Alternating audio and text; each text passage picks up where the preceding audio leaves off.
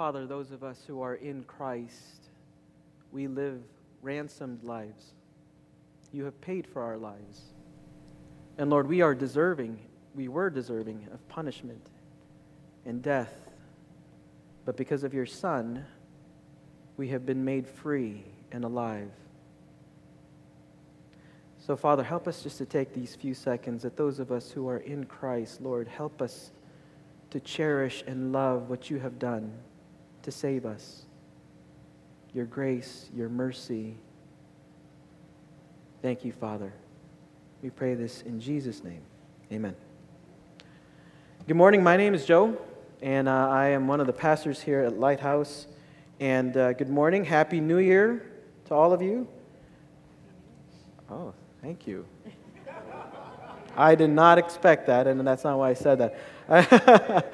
I hope you had a safe one, safe New Year's Eve last night. My family and I, we flew back from sunny and warm Los Angeles, where we were vacationing. Actually, it rained for the last day and a half, but we flew in here last night to be received by the cold and the snow, partial snow. But we're glad to be back. I hope you had a good holiday too. This morning, we're starting a new series, as Pastor Abe said, and it's this new series called Generous Justice. And we're focusing on the topic of justice. And the title of the series comes from Tim Keller's book of the same name, and which many of our discipleship groups are going to go through and study, and we're going to go through it together. And I just want to clarify something. We didn't create this justice series that we're going to go through in the next 7 years so that we could study this book. We're going through justice as a series and as a topic because it's important, and not really to go through this book. This is going to be used as a guide and as a tool for us to understand justice a lot more. But we're not going through this topic of justice to serve this book. We're going through the topic of justice because it's important to God's heart. And that's what we're going to do for the next 6 to 7 weeks. Now, I want to share an observation. I was gone from Lighthouse for about 7 years, and I've been back now for about three and a half. We came here August 2013, and I just want to make an observation about Lighthouse as it relates to the topic of justice. I've observed that for the last 3 years and 4 months, that we may not all be on the same page when it comes to justice. Now, this is just my observation. Don't kill me, okay? I don't think we're all on the same page when it comes to the topic of justice. I think that there is a group of people here at Lighthouse who have grown immensely in their understanding of justice. They've read up on the topic. They've gotten involved in projects and conferences. They've invested heavily into organizations like International Justice Mission. I think there's that group here that exists and has been growing, I think since 2009, when we as a church began to look more deeply into what God is calling us to do as a church. Then there's a group of people here at Lighthouse who want to grow and learn more about justice, but maybe limited in time and resource. Like, I want to learn more, but I'm limited. And some of those people, some of you may be intimidated even by the topic of justice. Some of you may be even wondering, what is justice? Like, well, how do I get involved? It's so intimidating. I'm a house husband. I'm a housewife. I work a 9-to-5 job. How do I get into this topic of justice? Because I want to know more. Then, there may be a group of people here at Lighthouse who see the subject of justice as important, but it's not a priority. There's other things that are a priority in a Christ follower's life. And then, there's a group of people here at Lighthouse that are just not moved at all by this topic. Like, justice is for those people. I don't care about it. They do it.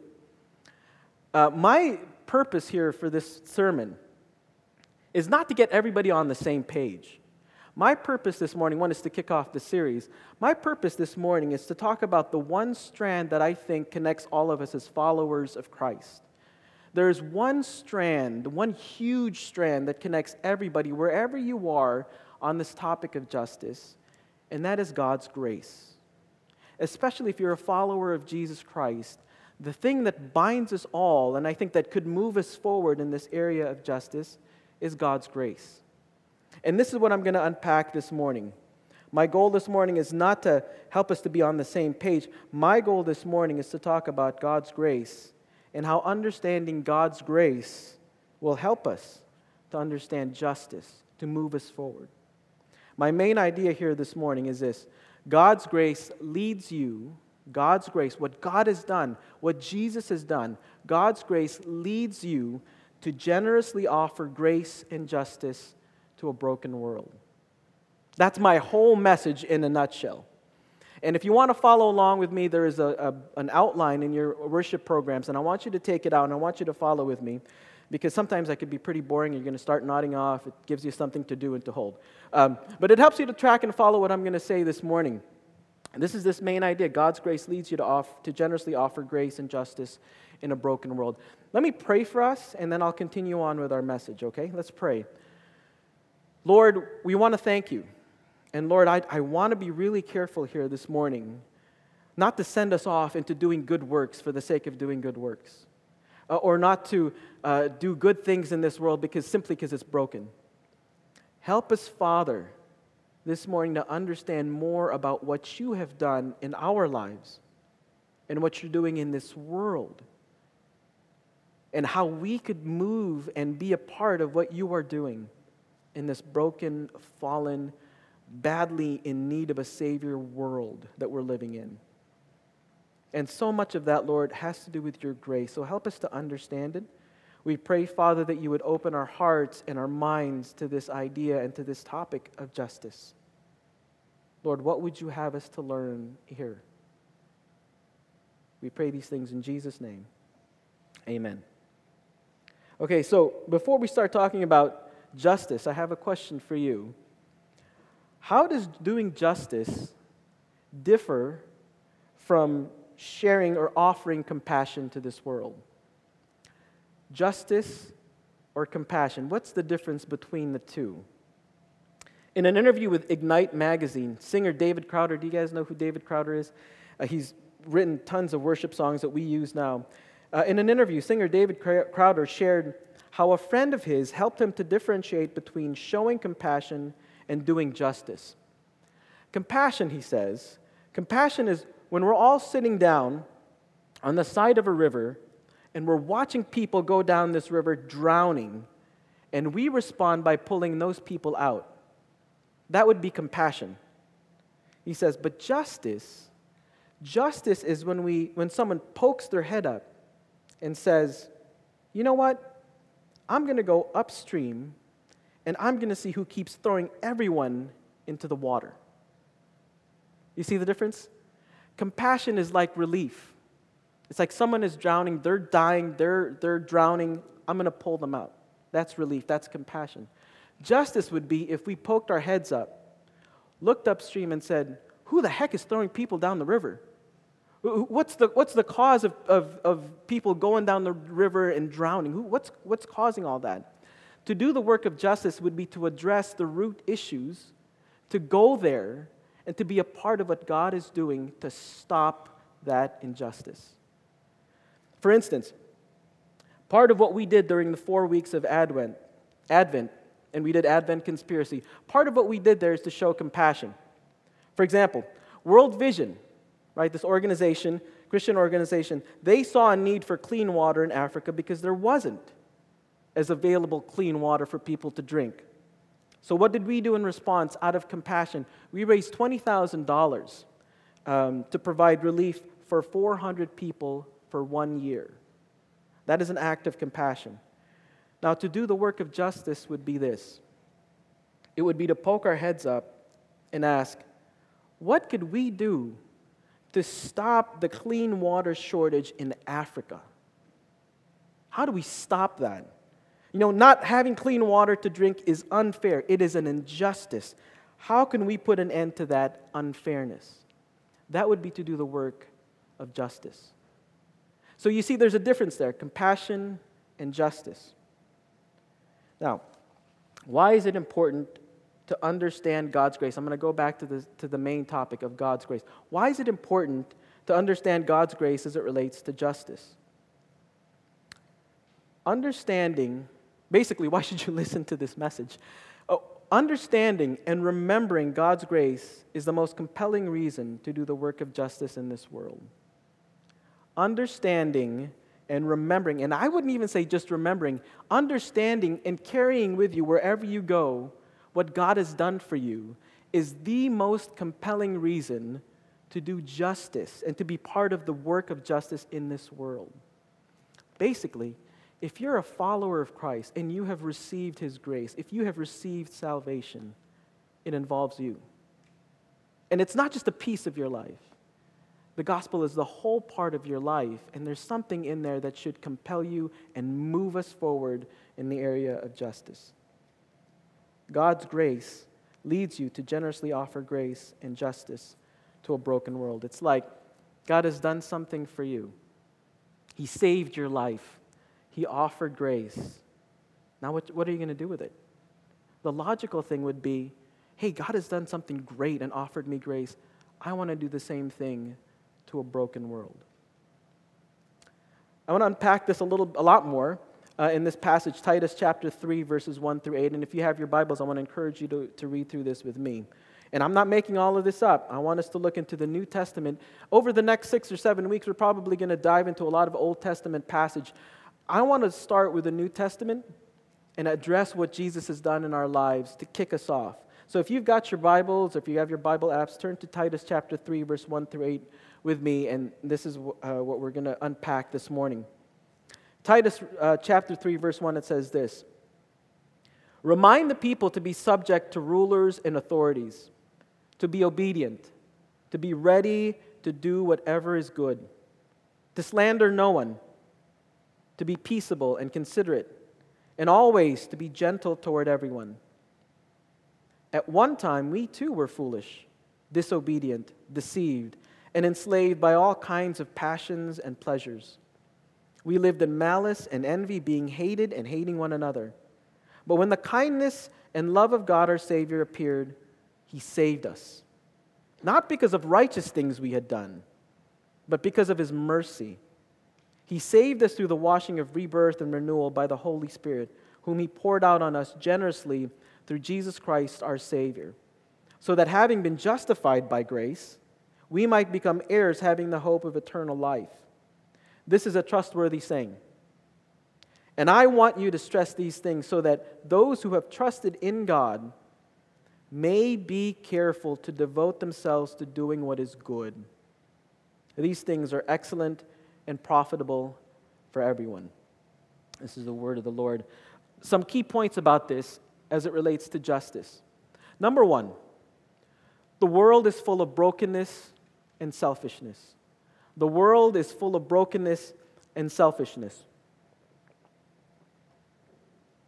The world that we live in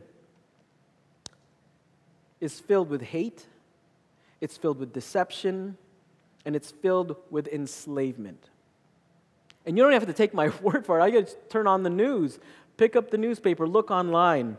There is a war that's going on right now in Syria, and it's supposed to be a civil war.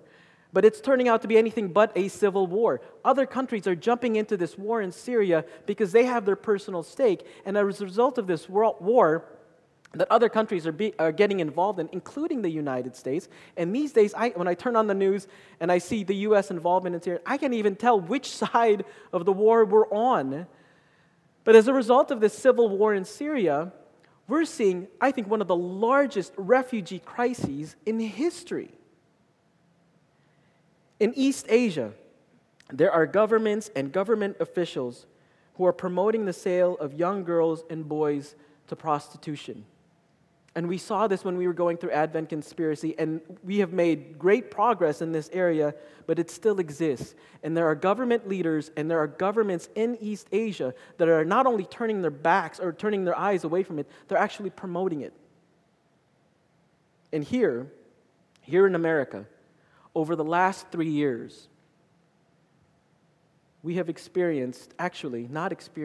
has been brought to the surface that we are still a racist country, that racism still exists here in this country. And it isn't because one person was elected to the president and all of a sudden we're all racist. It has existed, and we thought we've taken care of it. No, it's still around. And what's happened over the last 3 years, is that racism and the fact that we haven't solved it has just been brought to the surface. We live in a broken, messed up, selfish world. Wouldn't you agree? Now, why is it broken and why is it selfish? Well, it isn't because all of those people over there are broken and selfish. It's because of us. And what is the cause of brokenness? What is the cause of hate, deception, enslavement? Jesus says in Matthew 5:19, he says there's one cause of that. It's the human heart. That is desperately wicked. And this is what it says in Matthew 15, verse 19. This is what Jesus says. For out of the heart come evil thoughts, murder, adultery, sexual immorality, theft, false testimony, and slander.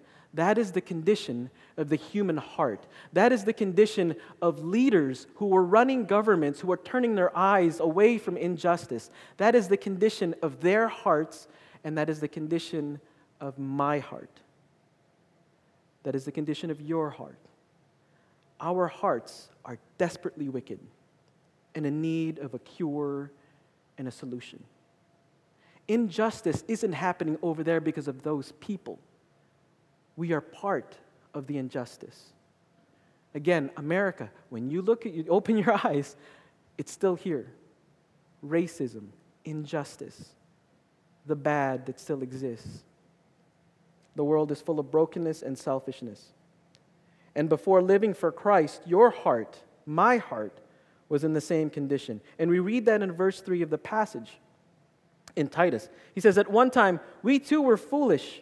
We were disobedient. We were deceived. We were enslaved by all kinds of passions and pleasures. We lived in malice and envy, being hated and also hating one another.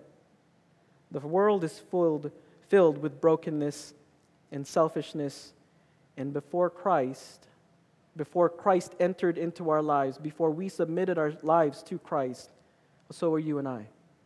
And in fact, and this is me, I still struggle to be a redeemed person. God is still shaping my heart. God is not done with me. God is still cleaning out my heart and redeeming me and causing me to rethink about how I should view this world and my actions and my thoughts.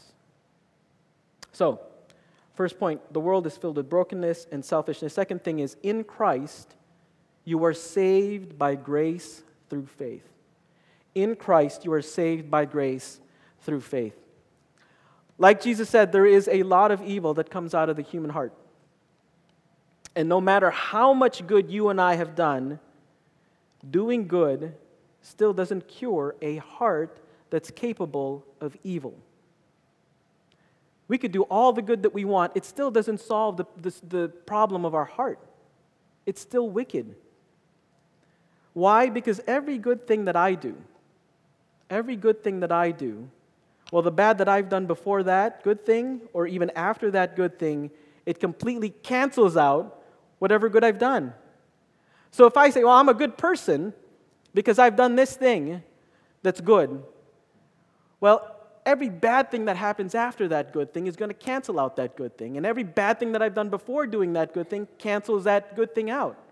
So if my economy and if my system is based solely on what I do or what I've done, then I have to be judged on the bad things that I've done just as much as the good things that I have done. That would be fair, wouldn't it? That would be just, to be judged on what I've done that's good and what I've done that's bad. That would be fair. That would be justice. So every good thing that I do gets canceled by every bad thing that I do, which gets canceled by every good thing that I do, which gets canceled by every bad thing that I do, which gets canceled by every good thing, every bad thing. You see what I'm saying? It's this vicious cycle. If my economy and my system is that I do good things, that's what saves me, then I have to be judged more fairly than that, and I have to take into account every bad thing that I've done. So it's this crazy, vicious cycle. I do good, then I do bad. I do good, then I do bad. And when I think I'm safe because I've done something good, I turn around and I do something bad. And it's like this vicious, terrible cycle. It's almost as if we need someone to save us.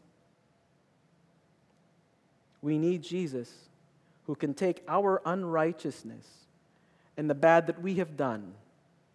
We need him to come and remove the unrighteousness and the bad that we've done, place it on himself so that it could be nailed on the cross with him when he dies. There is no good in us that's good enough to save us. We need a Savior who could take all of the bad that we've done, place it on himself, go to the cross, nail it on the cross, and when he dies, he destroys it. And then when he lives, when he gets resurrected, then we get to live new lives, redeemed heart. We need a Savior. You and I need a Savior who offers the free gift of grace. In Titus 4:5, we read this. But when the kindness and love of God our Savior appeared, he saved us. Not because of righteous things that we had done, not because of the good things that we've done, but because he was merciful. But because of his mercy. Ephesians 2:8, it says this, it is by grace you have been saved through faith, and this is not from yourself. It is the what? It is the gift of God.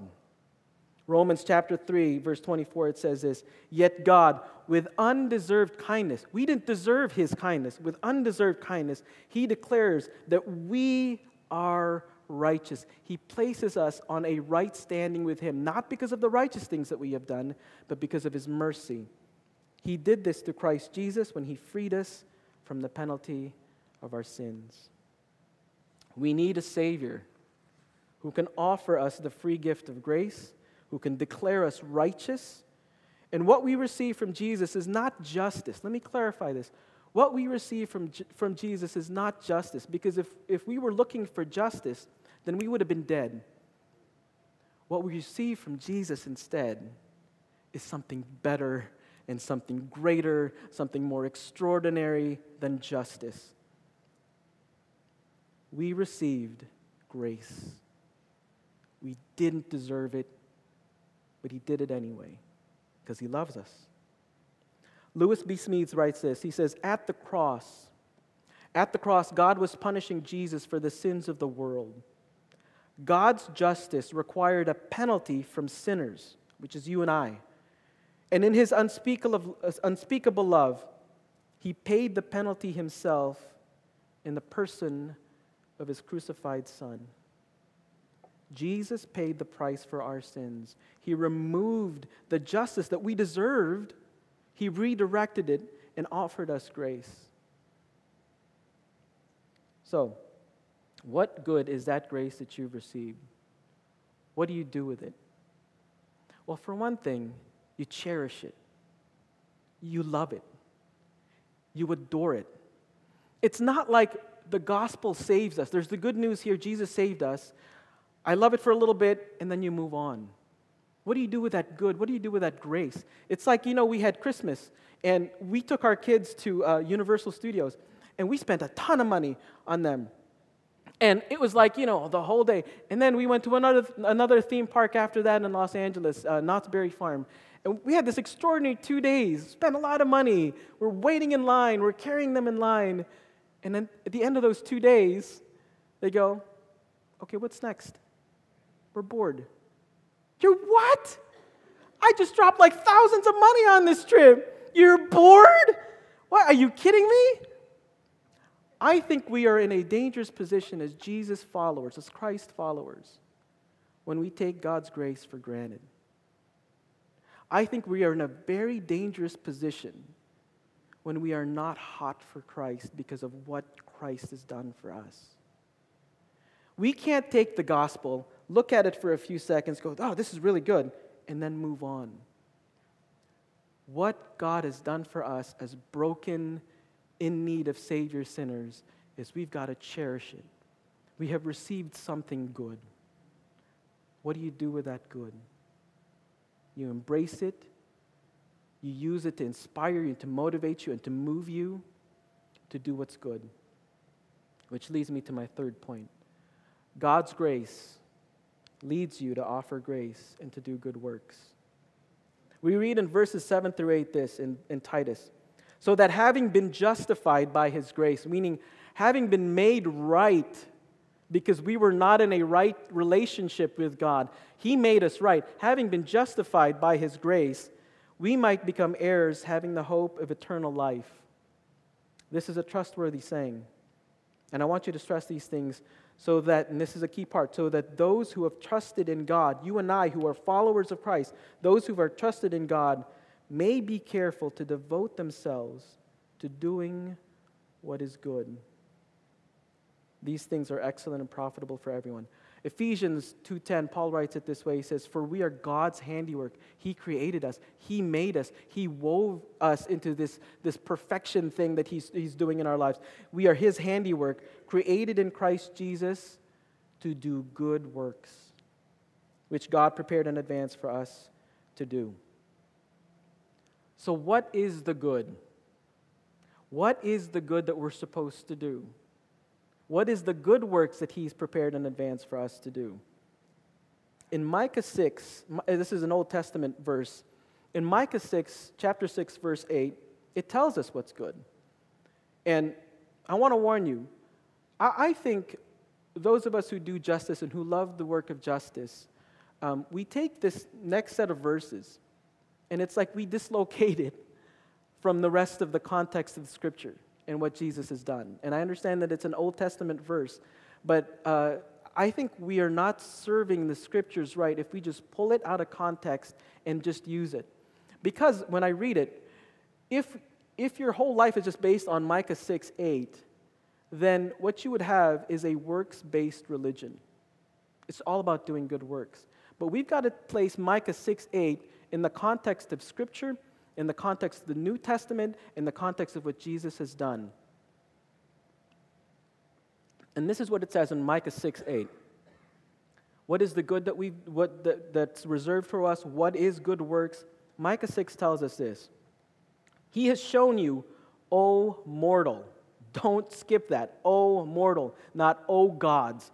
O mortal, what is good? And what does the Lord require of you?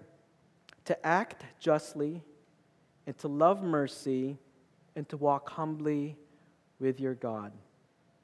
And from that verse, it seems like there's three things that we've got to do, right? To act justly, to love mercy, and to walk humbly with our God. It's actually two things that God is calling us to do. There's actually two good things that he's moving us to do in that passage. The first is we walk humbly with God. Why do we walk humbly with God? Because we're mortal. We're man and women. There's nothing in us that could save us. We are human beings susceptible to judgment.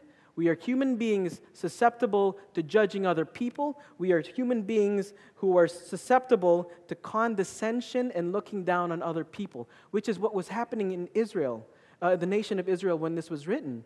They're saying, hey, that's all the injustice that's happening, the oppression, that's their problem. We have God. And so Micah says, whoa.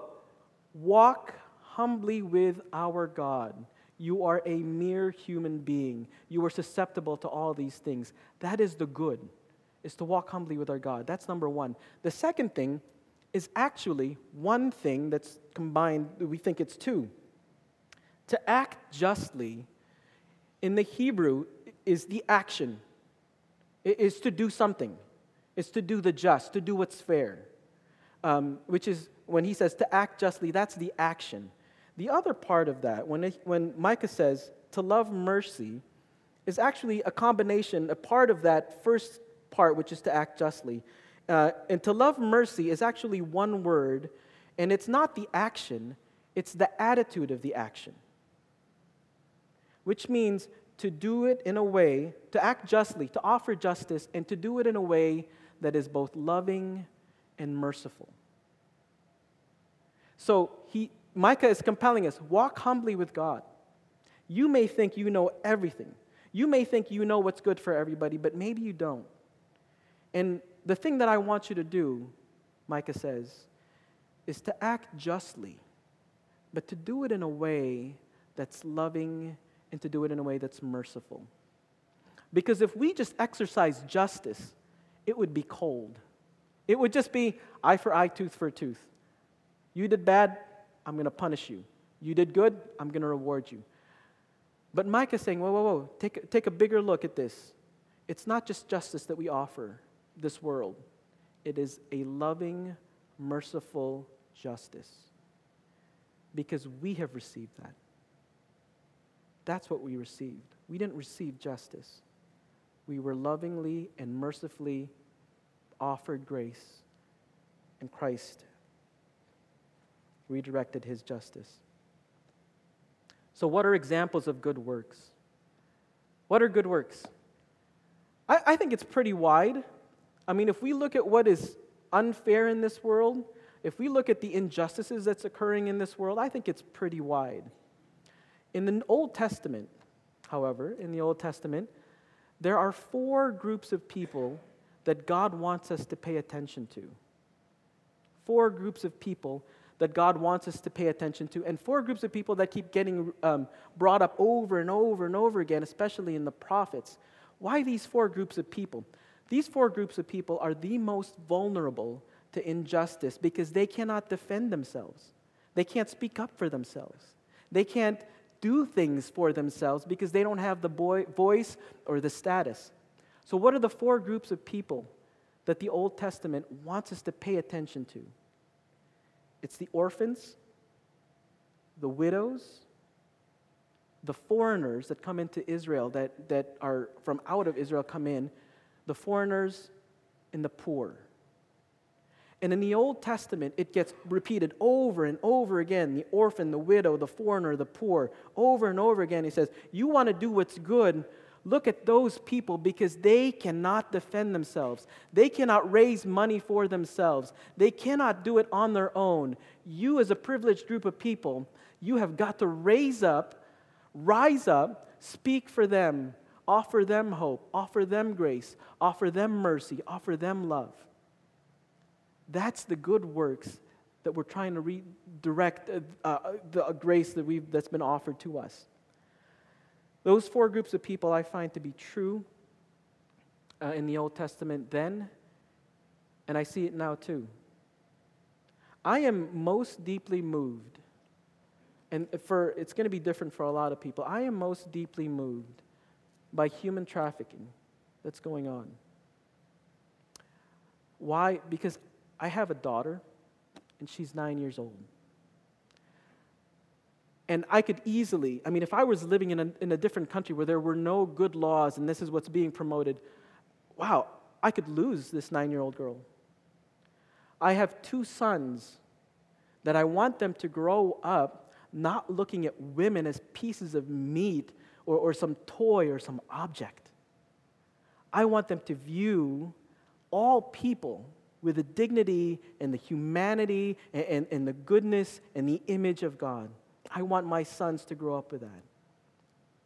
To me, when I see young boys and young girls being sold to human trafficking, it moves me. It breaks me. I don't like it. And I want to see, not just that we're getting better and we're making progress in East Asia, I want to see it end. It's going to be different for you. What could God be saying to you in this area of injustice in the world? Over the next 6 or 7 weeks, I want you to open your heart, open your mind, and see, how does God want me to move in this area? And we're going to have a great 6 to 7 weeks here. On January 15th, I want you to join us. We're going to have a special guest speaker from International Justice Mission.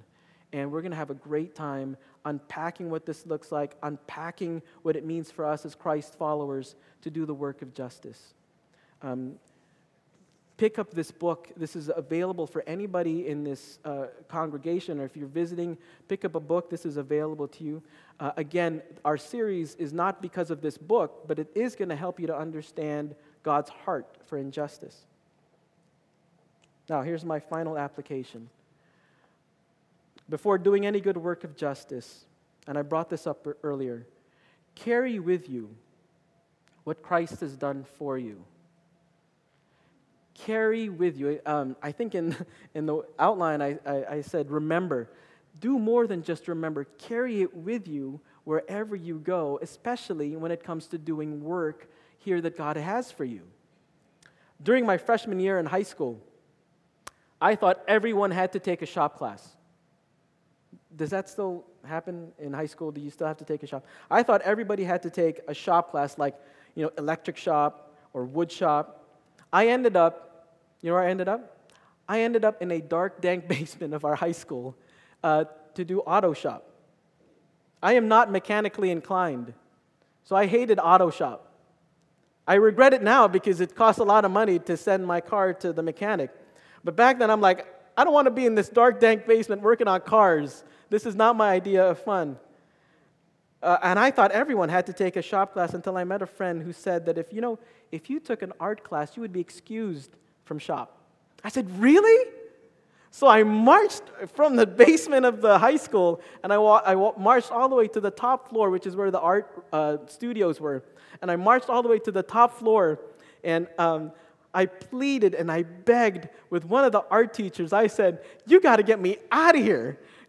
I don't like shop. I hate shop. I am artistically inclined. I can show you proof. I love to draw. Get me out of here. And Mr. Grace, I'm not kidding you, that was his name. That is his name. Mr. Grace, Claude Grace, African-American guy, looked at me and says, young man, what are you doing up here? And I was a scrawny little kid, with greasy fingers and greasy hands. And I was like, please, help me get out of the basement. I just want to draw. So out of pity and out of mercy, Mr. Gray said, all right, I'll let you in. This was about 3 weeks into the school. I'll let you in. And then he did something that I thought, wow, that's amazing. He said, and I'll tell you what I'll do. I'm going to base your grade not on the assignments that you've missed. Starting from now, I'm going to base your grade on that. Basically, he excused me from the first 2 or 3 assignments that I'd already missed. And I just thought that was so awesome. I just thought that was so great. He took me from the basement of the school, took me to the top of the high school. We had this great view of Chicago. And I thought, my goodness, he's not basing my grade on what I've missed. And I thought, this is great. He freed me. He let me do something that I like to do. And I remember all throughout that year, I said, no matter how bad the assignments he gives me, no matter how much I dislike whatever assignments he's given me, I'm going to work hard. I'm going to do what I can because this guy, he offered me grace. I mean, I wasn't thinking that way that it was grace, but I was just so grateful. I was so moved. I just thought, you know what, for the rest of the year, no matter how sucky these assignments get, I'm going to think about what he did. I'm going to carry that with me, and I'm going to do the best that I can. That's how it works for us as followers of Christ. We don't just remember God's grace. We carry it with us. So whatever good that he has placed in our hearts, we remember the grace he offered us. We remember the good that he's done for us. And that should be the thing that motivates us and drives us to offer grace and justice in a broken world. Let's pray. Father, thank you for this morning. Thank you for your word that gives new life and breathes life into us. And we thank you for your son, Jesus, who is the one that's responsible for giving us new lives. And those of us who are followers of Christ, Father, thank you so much for all that you've done. Thank you, Lord, for the good that you have done in our lives. And God, my prayer this morning is that we not only hold on to it and remember it, help us, Lord, to cherish the grace that you have offered to us and that we have received. Father, we are undeserving of your goodness, yet you looked at us with love and you gave us what was good and gracious. Help us, Lord, in the next 6 to 7 weeks to understand your grace even more, especially in the area of justice, especially as we unpack what this looks like and your heart in it. Help us, Lord. We pray this in Jesus' name. Amen.